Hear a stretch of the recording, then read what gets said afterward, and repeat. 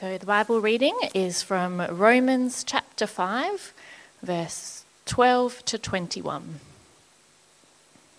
Therefore, just as sin entered the world through one man, and death through sin, and in this way death came to all people, because all sinned. To be sure,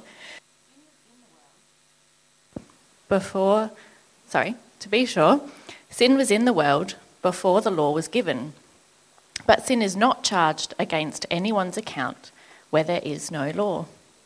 Nevertheless, death reigned from the time of Adam to the time of Moses, even over those who did not sin by breaking a command, as did Adam, who is a pattern of the one to come. But the gift is not like the trespass. For if the many died by the trespass of the one man, how much more did God's grace and the gift that came by the grace of the one man, Jesus Christ, overflow to the many? Nor can the gift of God be compared with the result of one man's sin. The judgment followed one sin and brought condemnation, but the gift followed many trespasses and brought justification. For if by the trespass of the one man death reigned through that one man, how much more will those who receive God's abundant provision of grace and of the gift of righteousness reign in life through the one man, Jesus Christ? Consequently, just as one trespass resulted in condemnation for all people, so also one righteous act resulted in justification and life for all people. For just as through the disobedience of the one man the many were made sinners, so also through the obedience of the one man, the many will be made righteous. The law was brought in so that the trespass might increase. But where sin increased, grace increased all the more, so that just as sin reigned in death, so also grace might reign through righteousness to bring eternal life through Jesus Christ our Lord. Well, thanks very much, Nicole. It's a complicated, complex sort of passage that we've just read, isn't it? I had a Bible college lecturer who used to say that this was kind of the hardest part of the Bible to properly get your head around and understand. And he sort of said that no one really knew exactly everything that's going on here. No one could really figure it out. So, of course, we all tried to prove him wrong and figure it out. So it's one I've thought about a little bit, but we're going to give it a crack today to see if we can work out what's going on here in Romans 5. As Simon has said, we had a great movie night on Friday night. And I want to tell you about a different movie today. This is one that came out about 10 years ago. I've got a picture over here. It was called The Adjustment Bureau. This one was not especially good. You probably haven't heard of it because it wasn't really a big hit. It kind of flopped, actually. I thought it was maybe a little bit underrated, but I'd give it 3 or 4 stars, 3.5 maybe. But here's the idea behind the movie. The idea is this: all through history, behind everything that's happened in the world, there's a secret organization that's secretly running everything and controlling everything. The Adjustment Bureau. And when history doesn't go the way they want, they make adjustments. They pull the strings. They make changes. They make sure everything works out just how they want it to. And there's this key scene in the movie where you kind of get this big reveal of just how far this secret organization goes. And the main character meets one of the agents from the Bureau, and he says, whatever happened to humans living how they want? And the agent says this: we actually tried that before.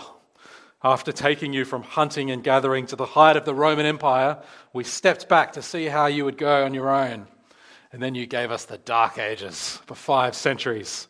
And so we decided to step back in again, and we gave you the Renaissance and the Enlightenment and the Scientific Revolution. For 600 years, we taught you to control your impulses with reason. And then in 1910, we stepped back again. 50 more years, you gave us World War I, depression, fascism, the Holocaust, and capped it off by bringing the entire planet to the brink of destruction in the Cuban Missile Crisis. At that point, a decision was taken to step back in again before you did something even we couldn't fix. It's kind of compelling, isn't it? The idea that if we could pull the curtain back, that there might be a secret organization controlling everything and pulling all the strings. Maybe that would help us to find better explanations for why the world is the way that it is. Maybe this is the reason for the grand narrative of history, that there's really this secret that we just need to figure out that explains why things have played out the way that they have. Of course, this is why things are the way that they are. Although you stop to think about it, and actually the Adjustment Bureau's explanation of history doesn't really hold up. Historians will tell you that the Dark Ages really wasn't as bad as the name implies, and they'll tell you that actually the Roman Empire wasn't really all that good. And all through history there's been war and brokenness and all sorts of horrible things that have happened. It's also a particularly Western view of what history is. But in today's passage in Romans, well, I think we get the Bible's answer to how we make sense of the world and of history. The Bible's answer to what makes sense of the great story of history. And if you've got your Bible or you've got your phone or your device, it'd be good to keep that second half of Romans 5 open in front of you. Notice the way that this passage goes right back to the very beginning of the world, right back to Adam and to Eve, the very first humans. And then by the end of the passage, we get to the very end of history. We talk about eternal life with Jesus. Beginning to end is all there in this chapter. And so today we have a chance to peer behind the curtain and to see why what the Bible says about why things are the way that they are. And my goal today is to show you that the Bible's view on things does stack up. Unlike the Adjustment Bureau movie, the Bible's understanding of history actually makes perfect sense of what we see around us. The Bible has compelling reasons for why things go wrong, why the world often doesn't seem like it should be. The Bible does have reasons for why we see shocking pictures of things like war, and we're seeing shocking pictures of things like war on the news every night at the moment, aren't we?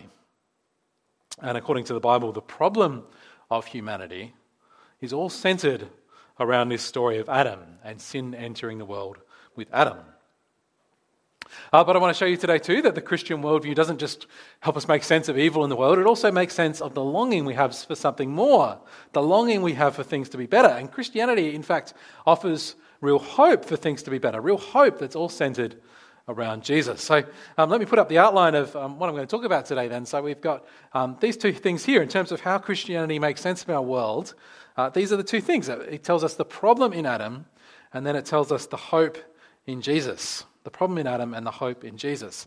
And actually, those 2 points will take us to the start and the end of the passage, and then lastly we'll come back to the bit in the middle of this passage, and we'll see that Paul has 2 key qualifications that he wants to make. As he tells us about Adam and Jesus, he then wants to make 2 key qualifications that are really important ones. So the problem in Adam, the hope in Jesus, and then 2 qualifications. And I hope as we go through, we'll see that this stuff isn't just theoretical. It really matters and it really does make a difference. And we'll draw out some application points as well. But let's start with point 1. Let's notice the problem in Adam. Now for this point, we're going to think about just the very first verse of our passage, verse 12. A verse that's had lots and lots of smart people who have written lots about it, trying to figure out exactly what's going on. Let's get this verse up in the screen. It says, therefore, just as sin entered the world through one man, and death through sin, and in this way death came to all people, because all sinned. Quite complicated, isn't it? What is this verse talking about? Well, first of all, the verse says, therefore. It looks back to what we've covered previously. We here at church, we haven't been in Romans for the last couple of weeks, but a few weeks before that, we did cover this part of Romans, and I'm sure those who were with us might remember some about that. We've seen Paul talking about grace. We've seen Paul talking about what Jesus has done for us. And in the first half of Romans 5, we even saw how God's love for us was so great that Jesus died for us even while we were still sinners. He died for us, it says in Romans, the first part of Romans 5. We've seen God's great love for us on that personal level, the great love in the gospel. But here in verse 12, Paul sort of zooms out. Rather than now just talking about the personal level, what grace means for me, he wants us to notice the truth of grace at the cosmic level, how grace relates to the great story of history. And so he says, how did sin enter the world in the first place? Well, it was through one man, and death through sin. And Paul is talking about that story from the very start of the Bible, from Genesis, the story of Adam and Eve. And lots of us will know the story well. If you do know the story, try and kind of bring to mind, what do you remember about that story of Adam and Eve? They're in the garden. They're told not to eat from the tree of the knowledge of good and evil. And then a serpent comes, and the serpent says you should eat from it. And rather than listen to God, they decide to listen to the serpent, and they go against God and choose not to trust God, and they do eat the fruit, the first sin.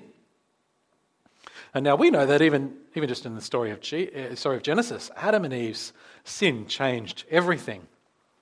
In the garden before the sin, everything is great. Adam and Eve have all they need. They have a great relationship with God. There's all sorts of fruit and food, and it's a picture of a great flourishing life.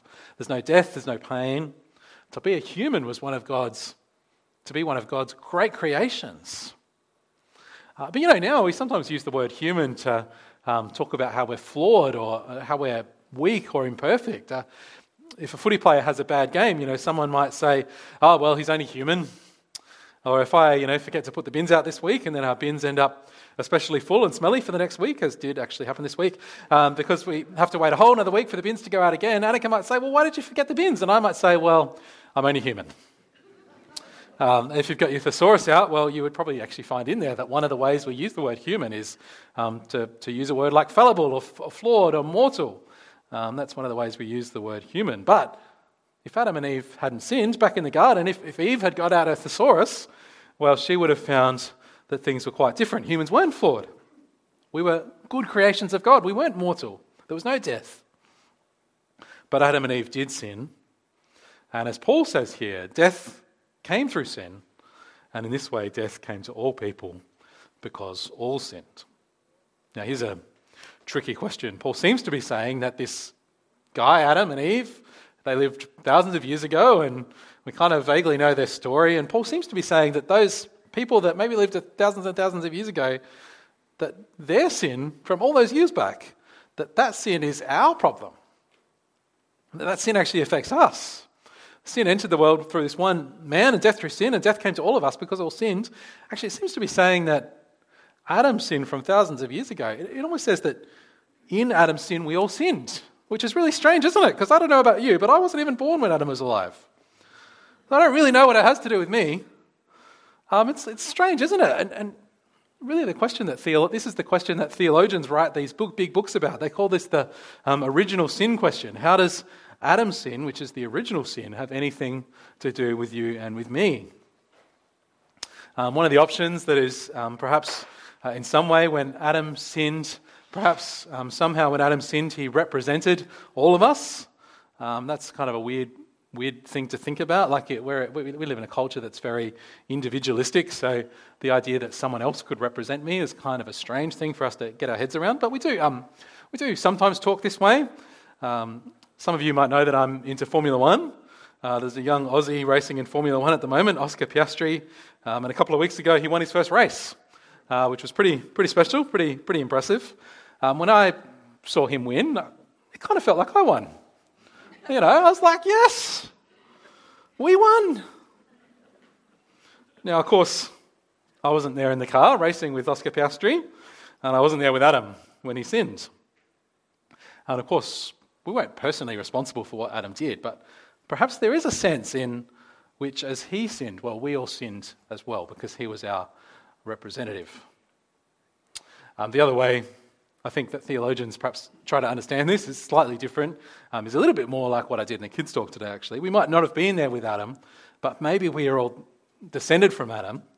And perhaps then, because we're descended in Adam and we stand in Adam's line, perhaps, well, like he had flaws and he sinned, well, then we sin too. And I think that does make a lot of sense, especially if you remember in Genesis, after Adam and Eve sin, there's a curse. The world is cursed. So all of us now, we live in a broken and cursed world, is what the Bible says. And it would make sense if that curse and if that sin affects us in that way. We're not inclined to do good anymore. We're broken and we're flawed, and so we sin. And our flesh is weak. We don't always do what we want to do. We know that, don't we? I certainly don't live up to even my own standards, let alone to God's. And this might kind of feel a bit depressing and a bit harsh and a bit sad, and we might say, well, is there any hope then? Can we even do anything if all of us are just sinful and guilty? And we could come to this with sort of tricky questions like, well, what about a little baby then? me and my wife have a baby due to be born in about 5-6 weeks' time. Surely that little baby is going to come out and she's going to be innocent, right? She hasn't done anything wrong. And of course, there's great truth in that.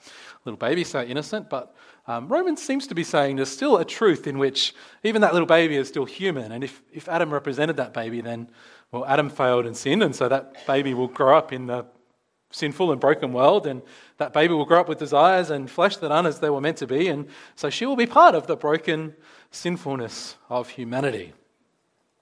Strange, isn't it? And weird. And we should say, actually, though, as we talk about this, let's not lose the wood for the trees. Sometimes the theologians, all they want to talk about from this passage is kind of Adam's sin and what it has to do to us. But the big point Paul's making here isn't actually about Adam. What he's trying to show us is that there is hope. And if Adam's sin could affect all of us, well then, how much more is Jesus enough to save all of us? This is all what it's about. It's all about trying to set us up for what Paul wants to say positively about Jesus. But perhaps just before we turn to Jesus, can we just pause and just apply this first point a little bit? If you turn on the news tonight, in our family we've actually started watching the news sometimes on Sunday nights, a bit of a Sunday night tradition. If you go home and you put on the 6 o'clock news tonight, you will see on the news tonight, won't you? You'll see a lot about Israel and Palestine and the war. You might see some news about Ukraine and the war there. You'll no doubt see some other sad things that have happened a bit closer to home, no doubt some shocking things. There might be some things about the referendum last week. Whatever you voted, whichever way you voted, the whole conversation is kind of a reminder of some of the shocking things that have happened to Indigenous people over the years. And we saw one of those stories on Friday night. There's all sorts of shocking things that happen in our world, both further away and closer to home. Well, can I say what Paul is talking about here actually helps us understand what we see on the news. It actually helps us to understand why humans never seem to be able to get it quite right. What Paul gives us here, well, movies like The Adjustment Bureau have their own ways of trying to kind of explain what's happening behind human history. But Paul is giving us the Bible's answer, the Bible's way of peeking behind the curtain and finding out what's really going on. And what we see behind the curtain is that the real problem is sin. And since sin has been in the world and death has been in the world, well, the Christian worldview shows us that means the world isn't how it should be. It makes sense of that despair that we feel, wishing things would be better. But the Christian doesn't have to be surprised by war or injustice or tragedy. We can be sad about it, but we know that we live in a broken world, broken by sin, broken by Adam's sin and broken by our sin. And so the good news then, because as we glimpse the seriousness of the problem of sin and as we glimpse the extent of the brokenness of the world, well, that means we can turn with even more wonder and amazement at the hope that the Bible gives us in Jesus. If Paul is showing us that the Bible's way of explaining the problems of the world is all around sin and Adam, well, what he wants us to do is to then look away from Adam and look to Jesus, because the Bible's answer for where hope for this world can be found is all centered around him and what he's done. The world was broken, and as I said a few verses before our passage today, actually, it was in the passage we looked at a few weeks ago, at just the right time in the story came Jesus, at just the right time. While we were still powerless, Christ died for the ungodly. Into this story of brokenness came Jesus, just at the right time. And we're seeing in our passage today the comparison that Paul is making between Adam and Jesus. In verse 12, Paul started that comparison, and then actually he kind of gets sidetracked in verses 13 to 14. That's when he gets onto these two side points, these qualifications. He kind of pauses mid-thought and then tells us a couple of other things, and then he comes back to complete his thought. He comes back to complete his thought in verse 18, kind of towards the end of the passage. So he says in verse 18, "Consequently, just as one trespass resulted in condemnation for all people, so also one righteous act resulted in justification and life for all people." We've seen some of the mechanics of this in the last couple of chapters of Romans. In Jesus, God's righteousness was revealed. God punished Jesus, who was the righteous one, for the sins in the world. And that punishment was turned off of people and onto Jesus. And as we come to Jesus and as we are found in Jesus, we can then be seen in Jesus And before God, we can have his righteousness. We can be justified with him. We can be raised to life with him. See, Christianity explains the brokenness of humanity with sin and our broken relationship with God. But Christianity then also provides the real solution. It's not just humans eventually figuring things out. In Jesus, we can be justified. We can have our relationship with God restored. Of course, we still live in the broken world. We still live in a world where death reigns. Christians are still affected by sin and death and grief, of course. But look at the comparison in verse 21. So that just as sin reigned in death, so also grace might reign through righteousness to bring eternal life through Jesus our Lord. Christians still live in the broken world, the world of Adam, where death and sin reign and we still die. But if Christians are found in Jesus, well then for us, grace reigns. Eternal life reigns.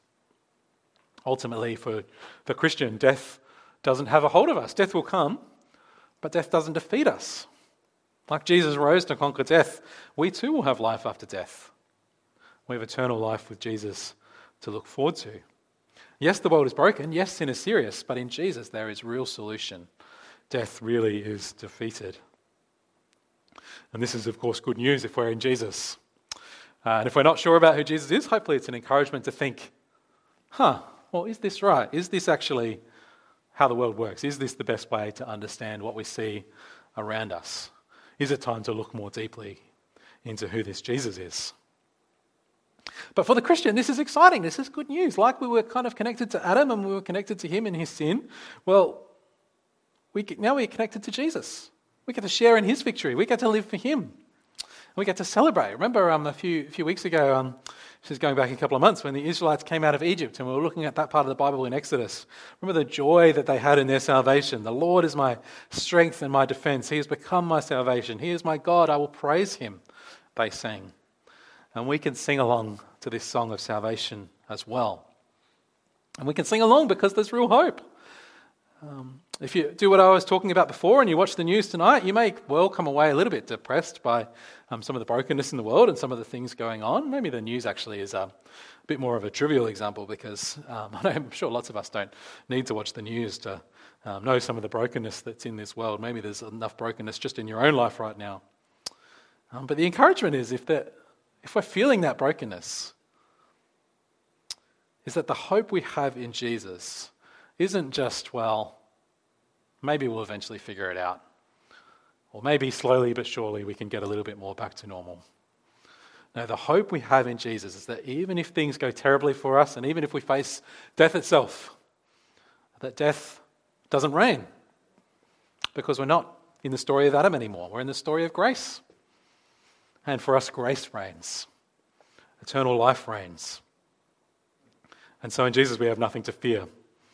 Instead of fear, we have sure and certain hope, eternal life waiting for us.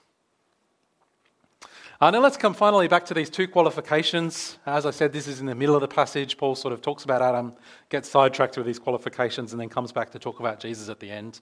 But so just to sum up, this is the Bible's version of pulling the curtain back and seeing why things really are the way that they are. The problems of the world go back to Adam, back to the sin of that one man, and hope for the world is found in Jesus, like Adam, except righteousness from the one man.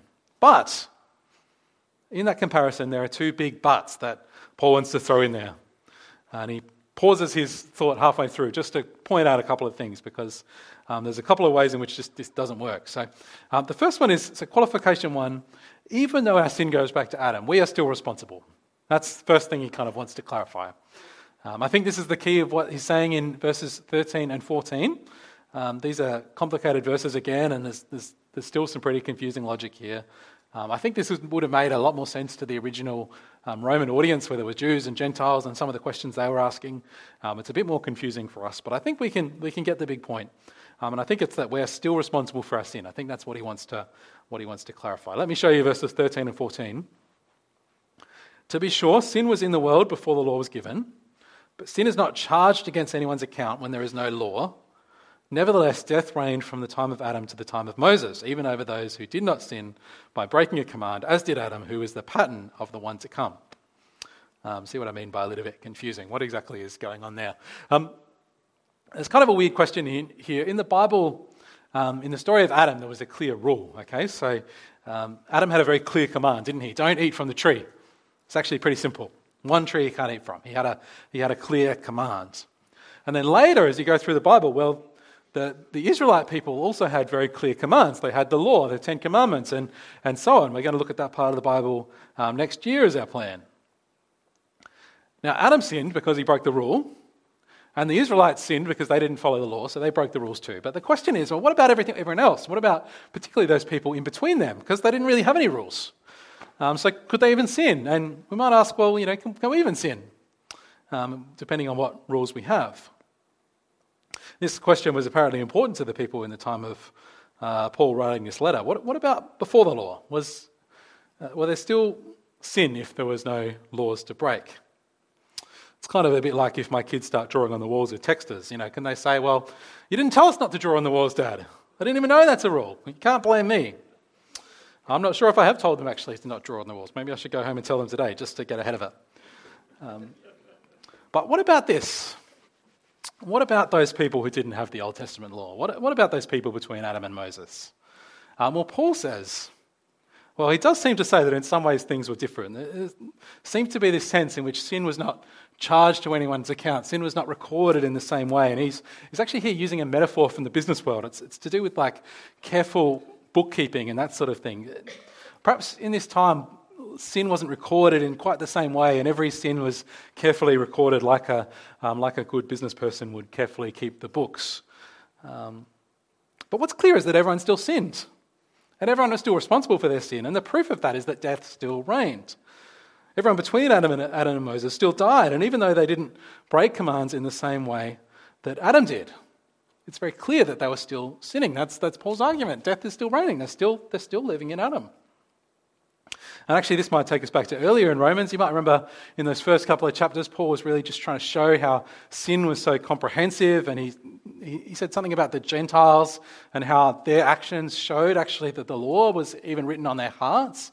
Just by their sinfulness, they were showing that. It's the same here. The point is not that not having the law is an excuse. For the Gentiles in that Roman church, this wasn't out. We didn't have the law anyway, so we didn't sin. No. Sin is not primarily about breaking the rules anyway. Sin is a whole life of not living for God, not living God's way, instead living against Him, deciding what's right and wrong for ourselves. That's the problem at the heart of the world. That's sin, not just breaking a rule every now and then.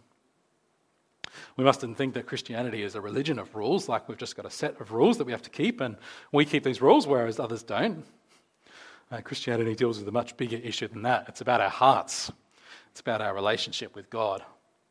And from Adam onwards, that sin has been there for everyone. We're all responsible for that rejection of God.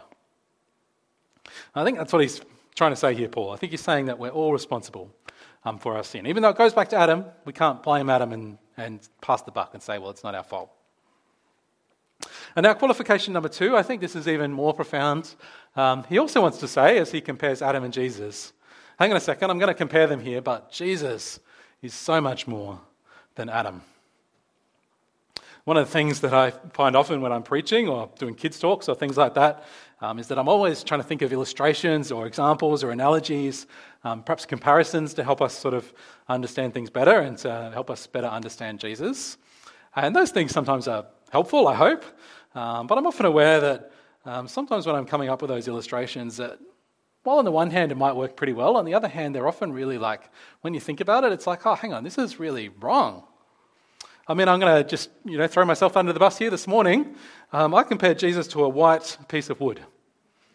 That's kind of not right, is it? Like, Jesus is not a white piece of wood. It's kind of not quite right.